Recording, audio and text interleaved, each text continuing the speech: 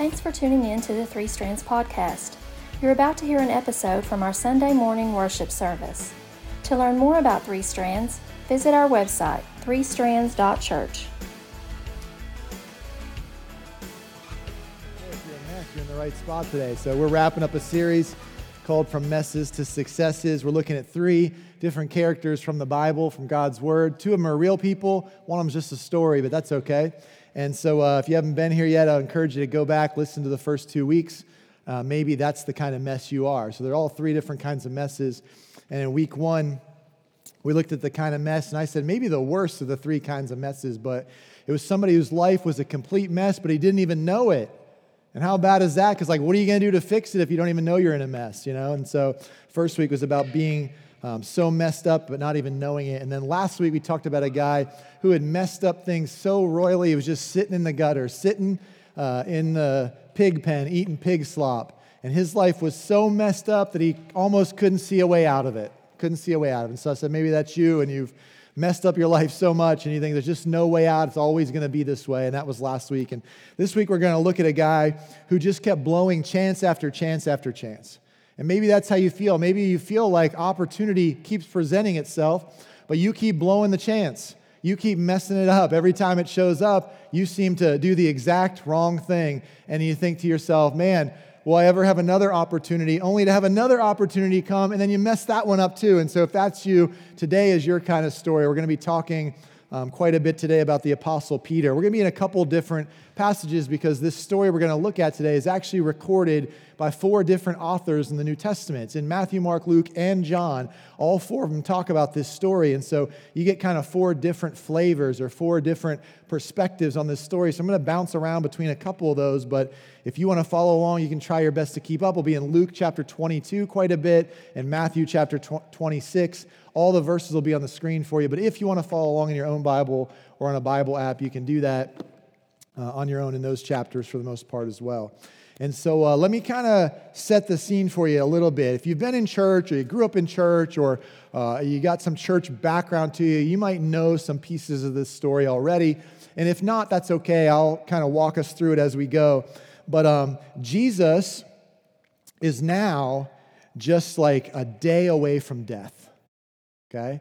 And he's in what we call the upper room. He's in the upstairs room of this house, and he's having his last meal before he dies. And he's surrounded by his closest friends and followers.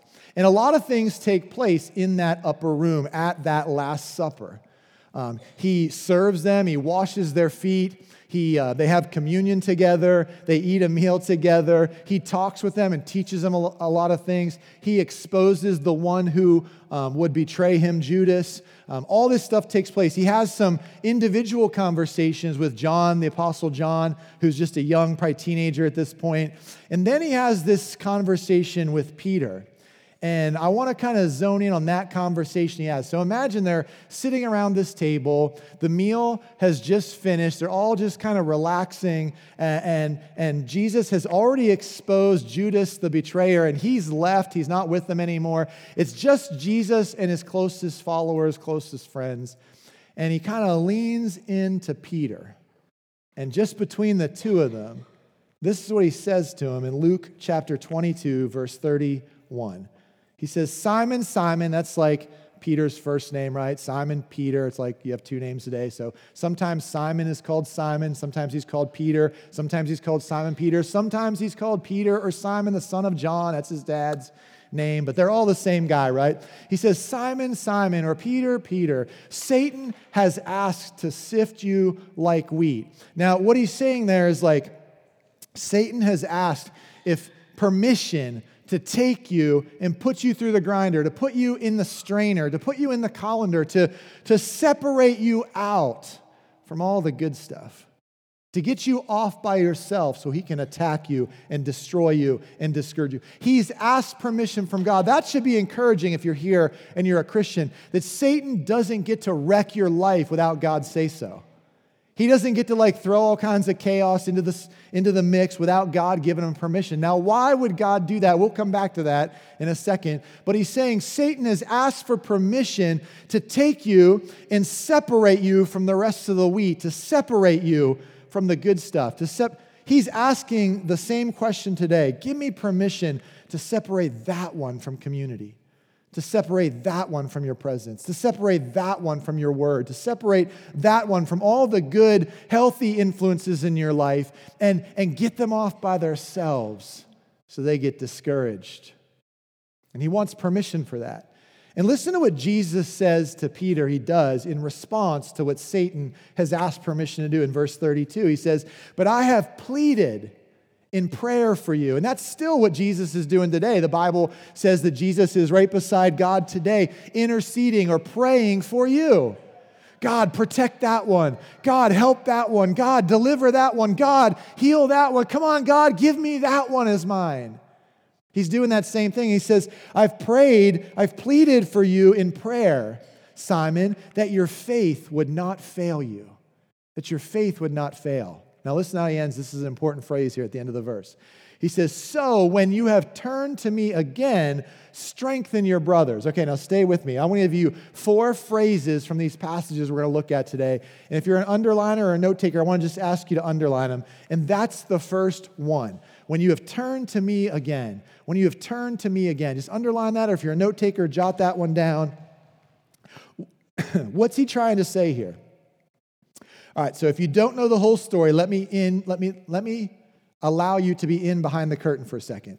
Peter is about to screw things up. He's about to have a chance, an opportunity to do the right thing, and he's going to do the wrong thing. He's going to blow a chance. And Jesus knows he's going to do it.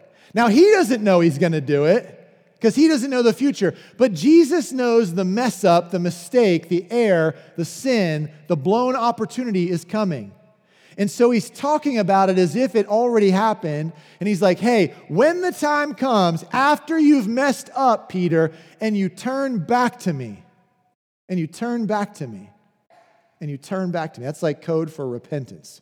You change your mind. When you've changed your mind, when you've repented, when you've turned back to me again, he says, I want you to strengthen all your brothers. That doesn't make any sense to me unless you've been here for the first 2 weeks of this series. There's some overlap between these 3 ideas. See, Jesus knew Peter would fail. He knew he would blow the chance.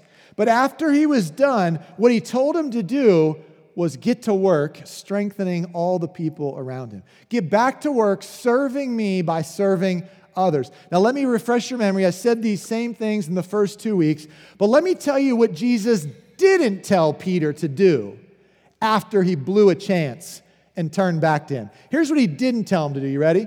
He didn't tell him to make amends. He didn't tell him to pay restitution. He didn't tell him he had to earn his way back into God's good graces. He didn't tell him that, hey, Peter, just give it some time after you blow this chance, and eventually I'll trust you again. He didn't do that. He just said, when you turn back to me, get busy working. When you're ready to turn back, Peter, when you blow the chance and then you repent and come back to me, strengthen your brothers. Do something with your giftedness to help them, to help others, to serve people.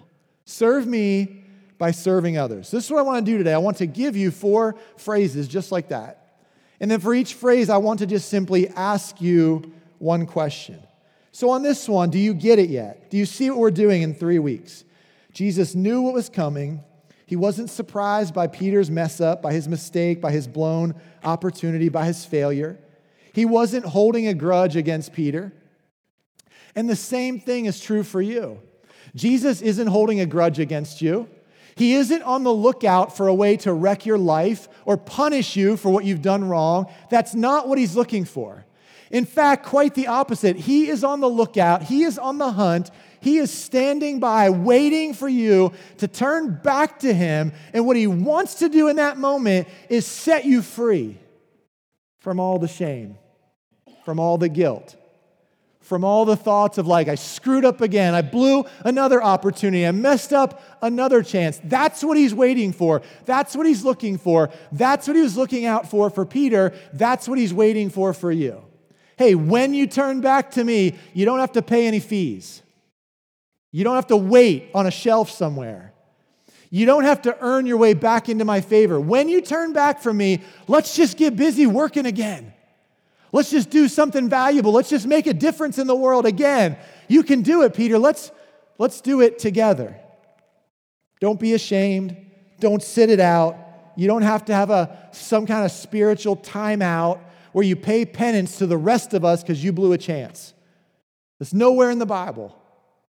That's just made up because we feel so ashamed of ourselves. And so when you've turned to me again, he says, let's get back to work. Let's serve me by serving others. And so here's my first question for you. I just want to ask you these 4 questions. Here's the first one. Will you let shame keep you on the sidelines? Will you let shame keep you on the sidelines, or will you come back to Jesus and start working for him again? That's the question. Will you let shame keep you on the sidelines? All right, so they're at this dinner, right? It's over.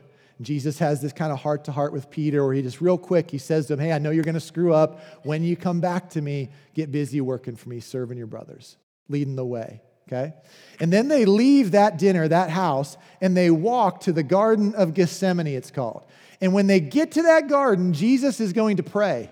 He knows he's about to die, and he's going to ask his closest followers, Peter included, to pray for him. Of course, they don't do such a good job at that. They keep falling asleep instead of praying for him. And before we condemn them too much, I don't know that there's a person in the room that probably hasn't tried to pray and dozed off. And so that's what they do, right? They're in this garden, they start praying, and then they fall asleep, and Jesus is off kind of praying by himself, and he prays this beautiful prayer. I can't remember where it's at. John chapter, 18, 17, something like that. Jesus is praying this beautiful prayer, and he prays for us.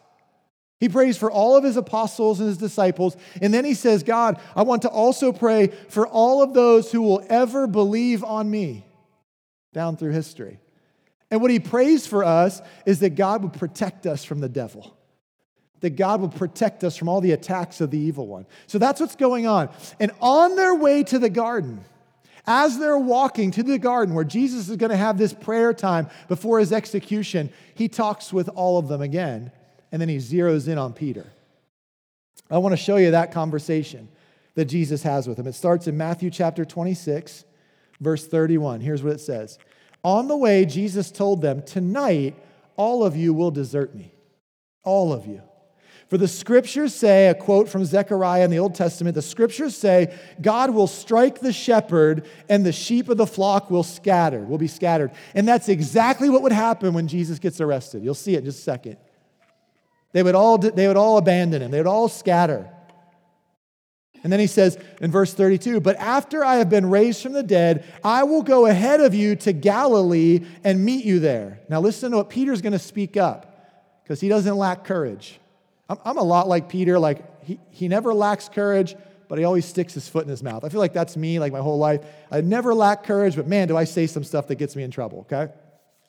Sometimes even on Sunday morning, then I get home and I have to hear about it from Stephanie, right? Like I said some stuff I shouldn't have said. And so last week was one of those weeks. I heard about like 3 things I said last week that I shouldn't have said. So okay. If you're only listening for the bad stuff, don't go back and listen to the podcast. Just go back for the truth and grace of Jesus.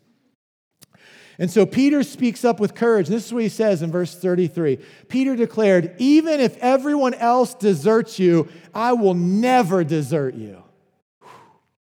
That's solid. It's exactly what I would want to say. I'd probably mess up the same way he's about to mess up, but it's exactly what I would want to say. It's exactly what everybody would want to say in that moment. Be like, not me, Lord. I got your back. I'm with you to the end. I'm willing to die for you. Jesus says back to him, verse 34, I tell you the truth, Peter, this very night before the rooster crows, you will deny 3 times that you even know me. Peter, no way, I'm not going to let this happen, Lord. So verse 35 is like, no, Peter insisted, even if I have to die with you, I will never deny you. And all the other disciples vowed the same thing. So you see what's going on here. Peter's like, I got your back, Jesus. No matter what happens, I'm with you. It takes some courage just to say that, okay? And so Peter declares that, and Jesus is like, no. Before the rooster crows tomorrow morning, you're going to deny 3 times you even know who I am. That's how bad it's going to be, Peter. It's not like you're not just going to step up to the plate and serve, or you're not just going to step up to the plate and preach the gospel. You're going to literally tell people you don't even know who I am. That you're so ashamed of me. You're so afraid to even be known as one of mine. that you'll just deny even knowing me. That's what's going on.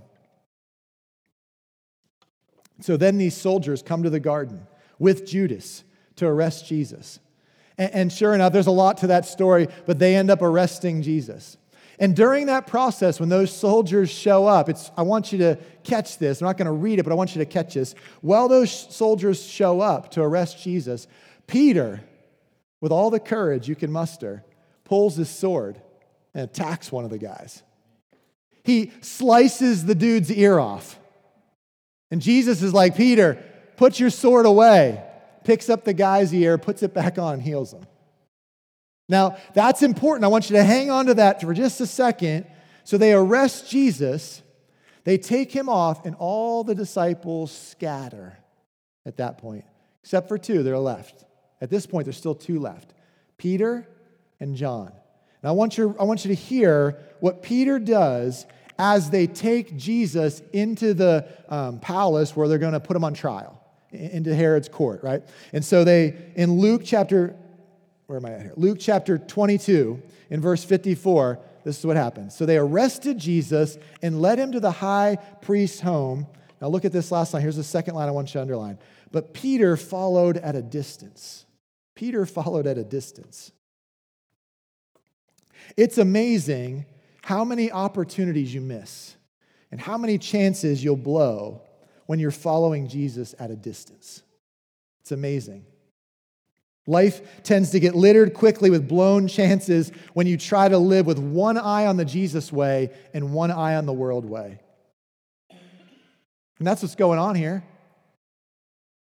Peter's following at a distance, and I want you to see the trouble he gets into. Now, I'm going to tell you the trouble he gets into is because he's following Jesus at a distance. I'm going to see if I can prove that to you from God's word, okay? But here he's following Jesus at a distance, and I want you to see the trouble he gets into. While Jesus is inside on trial, he's going to be outside. Peter, he's going to be outside in the courtyard. It's kind of cold. They start a fire. He's standing around the fire with a bunch of other people, and this is what happens in Matthew chapter 26, starting in verse 69. Meanwhile, Peter was sitting outside in the courtyard. A servant girl came over and said to him, "You were one of those with Jesus the Galilean." But Peter denied it in front of everyone. Listen to what he said. "I don't know what you're talking about. It doesn't even make sense. We're probably only like an hour or two at the most removed from him being willing to draw down his sword and go to the death." And here some servant girl says, "You're with Jesus." And he's like, "I don't even know who he is." Do you see the problem here? The problem wasn't courage. The problem was closeness. The problem was connection. It's not courage. Make no mistake about it. Peter had more courage than any of us. I don't know how many of us would have even said what Peter said. "Not me, Lord. I will die with you before I deny knowing you."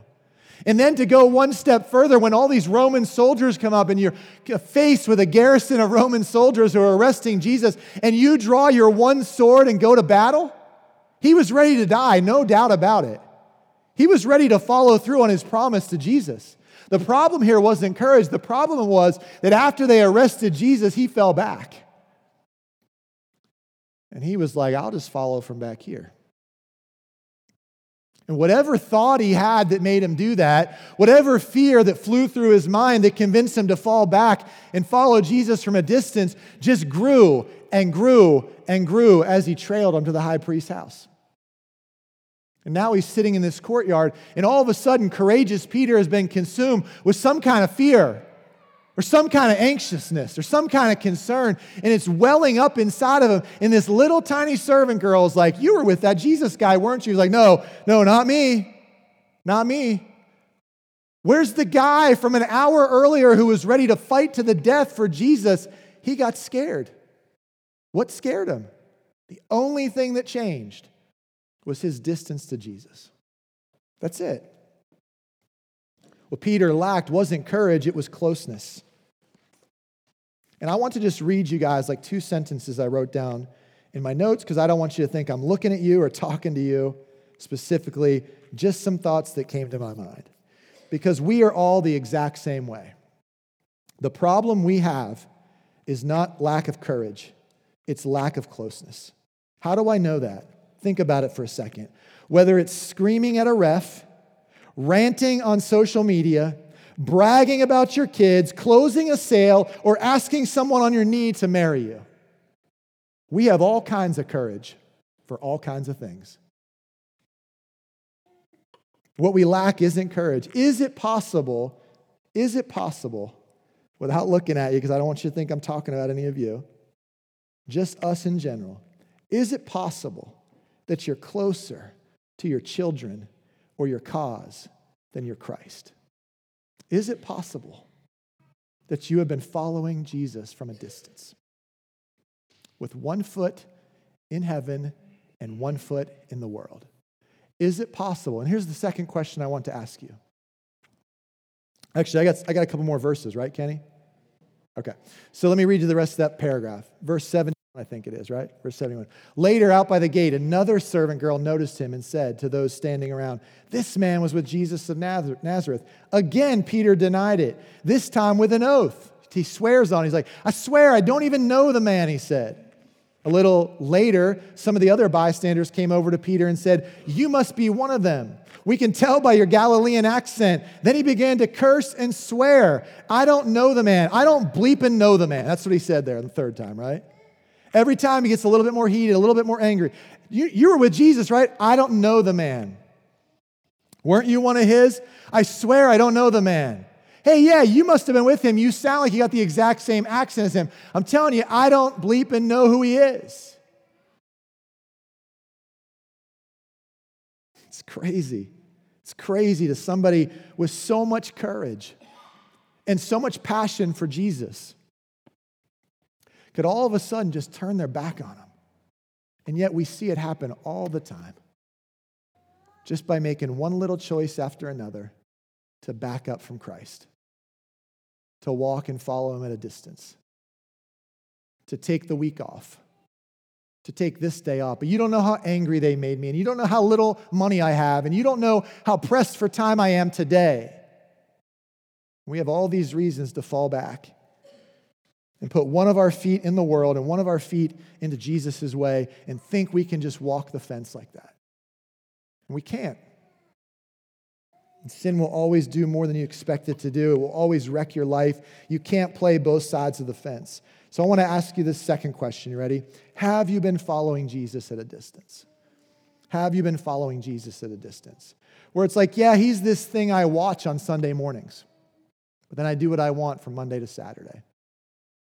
He gets some of me, but the parts I really like about me, you don't understand how important my job is or how committed to my family I am.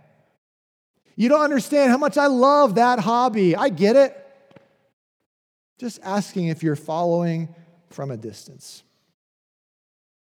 Okay, you got it? Here's the third. Let me kind of go on here. Here's the third phrase, right?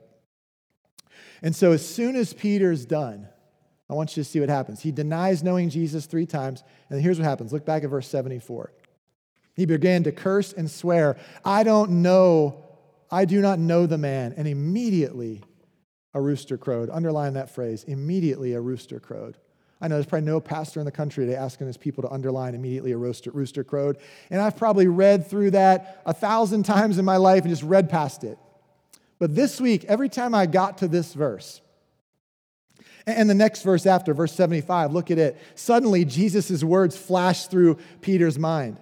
Before the rooster crows, you will deny 3 times that you even know me. And he went away weeping bitterly.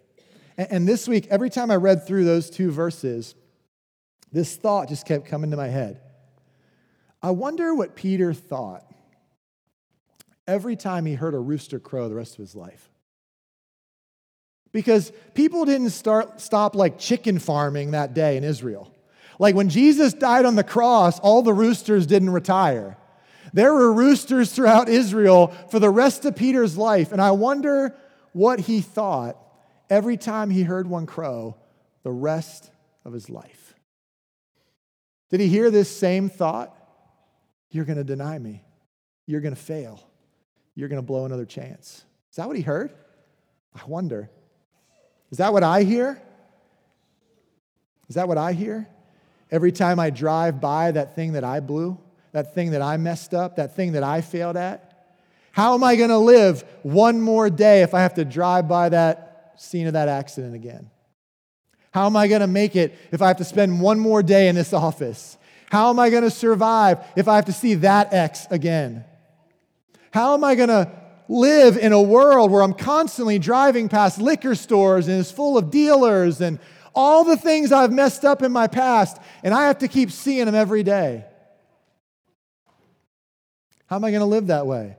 Every time I hear the rooster crow again to remind me what a screw-up I am. How am I going to make it? But here's the thing. I know how the story ends. I've already fast-forwarded, and I know what Jesus does in and through Peter for the next days and weeks and months and years. I know that he's going to do great things with him. He had to kind of come to this moment and renew Peter's hope. Give him back something on the inside that was lacking. This, I'm a failure, I'm a screw-up, I've blown too many chances. He had to change Peter's perspective so that he'd start to hear something different when the rooster crows. So what do you think? Did he do it? What do you hear when the rooster crows in your life? Do you hear, look at how much I failed? Or do you hear, look at how much he's forgiven? Because Peter's going to make this change. For the rest of his life, he's going to talk about how much Jesus forgave him for. And so now I invite the sound. I'm not bothered when I drive past that location anymore. When I see those people out there who know my past. I'm not worried when I hear the rooster crow anymore, because now the rooster's crow doesn't remind me of my lack of goodness. The rooster's crow now reminds me of the abundance of God's grace. And it becomes this kind of sound that triggers inside of me, I'm forgiven. I'm a success. I'm not a mess. I'm loved and I'm restored, and he's given me so much grace. Do you get it? The rooster still crows. It just no longer reminds me how messed up I am. Now it reminds me of how much God loves me and has forgiven me. That's what happened for Peter. Now I invite the sound. I invite the rooster crowing, because it is a constant reminder of God's goodness in my life.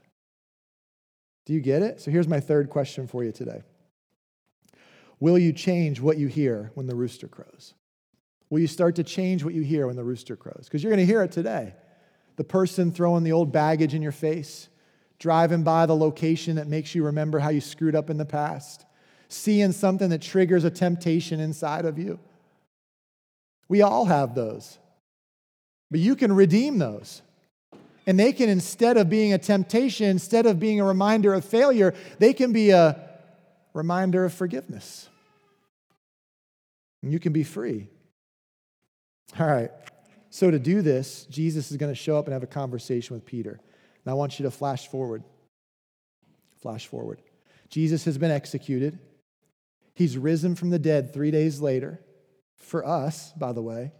He's risen from the dead 3 days later. And then he's going to start appearing to some people. Now he appears to some ladies first.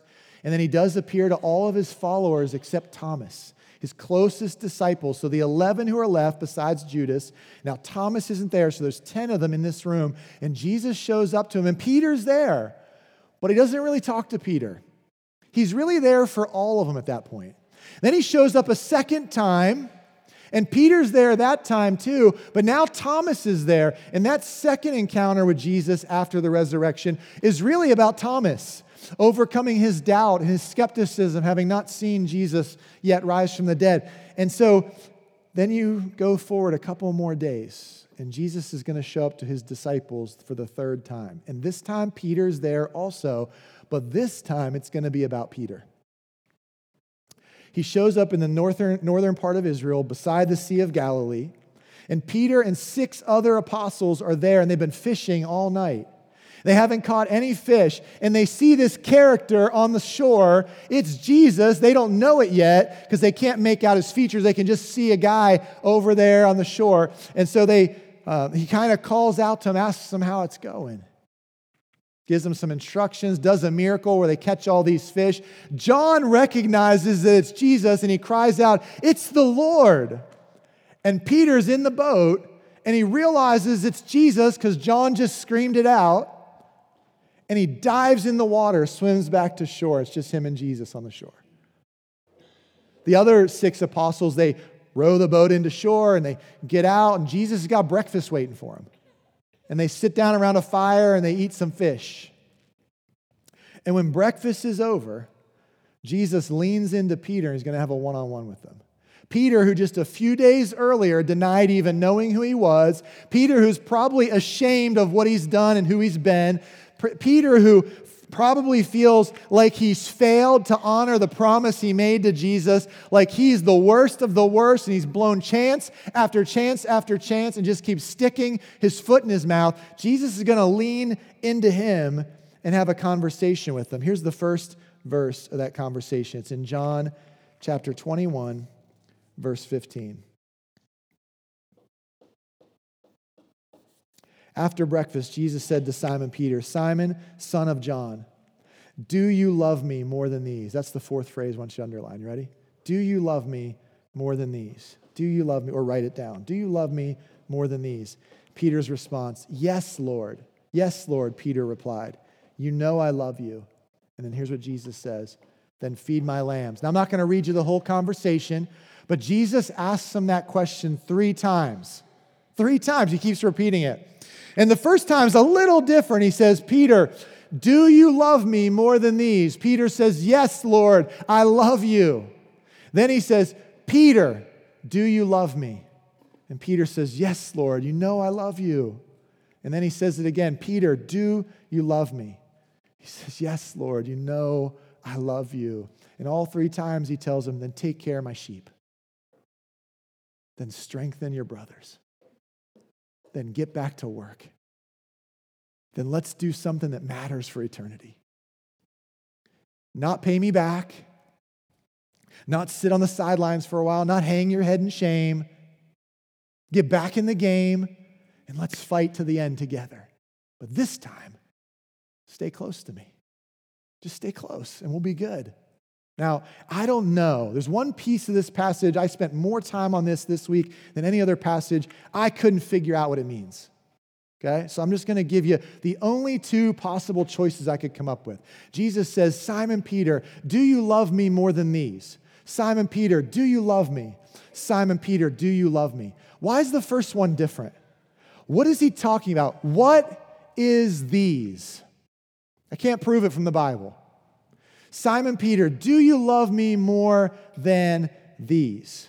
And I can only think of 2 possible things. Either he means, do you love me more than these others love me? Right? Or do you love me more than you love these others? I can't tell which one it is. And maybe it's both.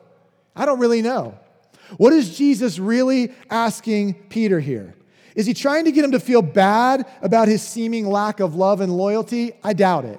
That's not the Jesus way. Sit there and feel bad about all the things you've done? Probably not. Does he want Peter to start comparing himself with everyone else? Seems kind of unlikely to me. But it's got to be one of these 2 things, or maybe both. But maybe for the first time in my life, it hit me like this week that maybe he's saying the second one. Do you love me more than you love these? Do you love me more than these? More than these? More than these? What is the these? Is it the other people? Do you love me more than you love what other people think of you? Think about what Peter just did. Think about how he just blew it. He's in this crowd of people. Ironically, the 3rd crowd that comes up to him and says, "Hey, weren't you with Jesus because you have the same kind of accent?" The guy that speaks up and asks him that question was related to the guy whose ear he cut off like an hour or 2 earlier in the garden. If I was that guy, I'd be like, "Dude, I know you're with him. You cut my cousin's ear off." You know? And he just keeps denying it. And so here he is, probably just super ashamed. Because he thinks back to just a few days earlier when he was terrified of what other people would think if they knew who he really was. He was terrified if other people found out he was really following Jesus. And it's almost as if Jesus is saying to him, like, Peter, do you now love me more than you love the opinions of all these others? Do you now love me more than the fear you're going to feel when people accuse you of being one of mine? Do you now love me more than these? Yes, Lord, I love you. And it says the third time that Jesus asked him that Peter got sad, that he felt grieved inside because Jesus kept asking him the same question. Wouldn't you? I already answered this twice. Are you saying you don't believe me, Lord? Are you saying you don't believe what I'm saying? Do you love me, Peter? Yes, Lord, you know all things. You know that I love you. And it's almost like in that moment what Jesus had to restore was Peter's confidence. His courage had fallen. And Jesus is like, hey, don't lose all the courage you had. That wasn't the problem back then. 3 days ago, 4 days ago, 5 days ago, that wasn't the problem. You had the right courage. You just didn't have the right closeness. And it's like, Peter, I heard you back then. You'll never abandon me. You'll never deny me. You'll never leave me. You'll fight to the death for me. I saw you with the sword. I saw you with great courage. I know you have it in you. I know you're willing to die for me. And Peter's like, yes, Lord, I'm willing to die for you. I really am this time. I really do love you. That's okay, Peter. That part's coming. You are going to die for me someday. But will you live for me? And I look around at a lot of Christians today, and I think if the government busted down our doors and the FBI put a gun to your head and said, do you love Jesus? You'd take the bullet and die for him. I do think that. I think there are a lot of Christians ready to die for Jesus, but for whatever reason, just won't live for him. And so that's my fourth question for you today. Are you ready to live for Jesus? Are you ready to live for him? Take a look at how Jesus ends this conversation with Peter in verse 19. He says, and follow me. Comes back to the exact same thing he told him before Peter messed up. Because to Jesus, there's no different. Before, during, or after, he already knew the mess up was coming. And so he's like, get back to work. Strengthen the brothers. Turn back to me. And when you turn back to me, get busy living for me. We got stuff to do. We got people to reach. We got goals to set and a mission to accomplish. And I just want to leave you today with the same message that I think Jesus was trying to communicate to Peter, and it took him a whole week to get to it. From beginning, during, and after. Peter's denial, Peter's mess up, Peter's blown chance. It was like Jesus was trying to say to him, failure doesn't have to be final. And so if you're here today and you feel like, I've messed up my life and I didn't even know it before. Or I've messed up my life so bad I don't see any way out. Or I've blown so many chances, one after another, I don't even know if I'll get another chance. Your other chance is right now. Because if you're not dead, he's not done. And Jesus is saying the same thing to us today. When you turn back to me, let's get busy fighting the good fight. Let's do it. Let's give, let's serve, let's love, let's humble ourselves. Let's give it all we got to do something that matters. Repent, believe, follow. What's he saying? Stay close to me and get back in the game. Stay close to me. And I want to just kind of give you guys a line from a poem. If you want the entire poem, I printed some copies of it. It's by the offering box in the back. You can grab one on the way out. But there's a guy, great name, by the way. Chad, this is a good name. There's a missionary about 100, 150 years ago. It's a great missionary name, by the way. I almost thought I'd change my name to this week. C.T. Studd. That's a good name, right? A lot of people might call me like David Studd. I've heard that before, Chad. But C.T. Studd. C.T. Studd, right? That's a good name. But about 100, 150 years ago, he was a missionary from England, and he spent the rest of his life in China and India and Africa, the Sudan, and he ended up dying in the Congo, right where Gabriel's at, which is cool, one of our missionaries. And a rich guy. His dad was a wealthy attorney in England, left him a ton of money, and then he went to law school, graduated, became a successful, wealthy attorney on his own. And he walked away from all of it to go serve Jesus in China, then India, then Africa. And he wrote all these cool things, and there was this poem that he wrote, and it just kind of came to my mind this week, and so I looked it up, and I printed some copies for you guys. And then I texted Kenny because I came across like all these quotes from the same guy, quotes I had never heard from him before, and they were awesome. They were like super cool, inspiring to me. But he writes this poem, and the line he keeps repeating over and over and over in the poem is, "Only one life, 'twill soon be past. Only what's done for Christ will last." And it's just like this guy of 100, 150 years ago had this understanding of like, all that matters is that I'm all in with Jesus. That's it. None of the other stuff means anything. I sent a text to Kenny this week. One of the things the guy also said was something like, he said, "When I die, I hope that all of hell throws a party to celebrate the fact that I'm out of the fight." I was like, man, I want to live like that, you know? I want to live that way. And so I just want to ask you guys to end today these same 4 questions. Will you let shame keep you on the sideline? Or will you get back in the game? Question number 2, have you been following Jesus at a distance? Will you get back up close? Question number 3, will you change what you hear when the rooster crows and know how loved and forgiven you are? Will it be a reminder of God's goodness? And question number 4, are you ready today to live for Jesus? I know you might feel like a mess, but that's Jesus' specialty. He transforms messes into successes, and you can be the next success story for him. You don't have to pay any penance. You don't have to do anything to get back in his good graces, and you don't have to sit on the shelf waiting for the right time. You can get in the fight right now. Just turn back to him, believe what he says, and follow him with all you got. Not one foot in, one foot out. Can I pray for you? God, so often in our church, I feel compelled to pray for our group to have courage, to pray for our group to have the courage it'll take to act on your word, to not just hear it. But today, God, I've been struck this week with the thought, we don't actually need any more courage than we have. I have a lot of courage to do the wrong things. I have a lot of courage to do things that I love in my life already. What I lack is not the courage.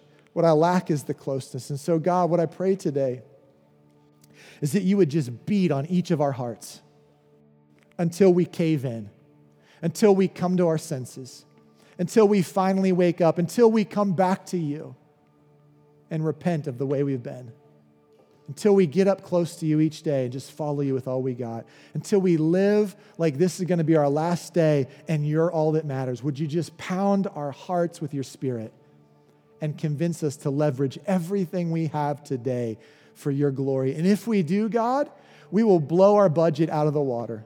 We will see soul after soul decide to cross from death to life.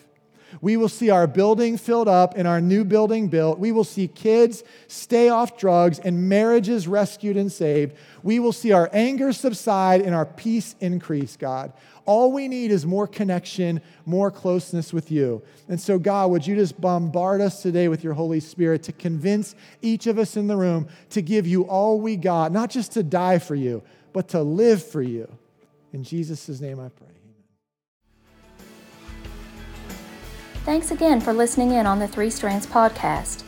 If you've never visited us in person, we'd love to meet you face to face. We gather every Sunday, 11 a.m. at the McCreary County Park Building. We hope to see you soon.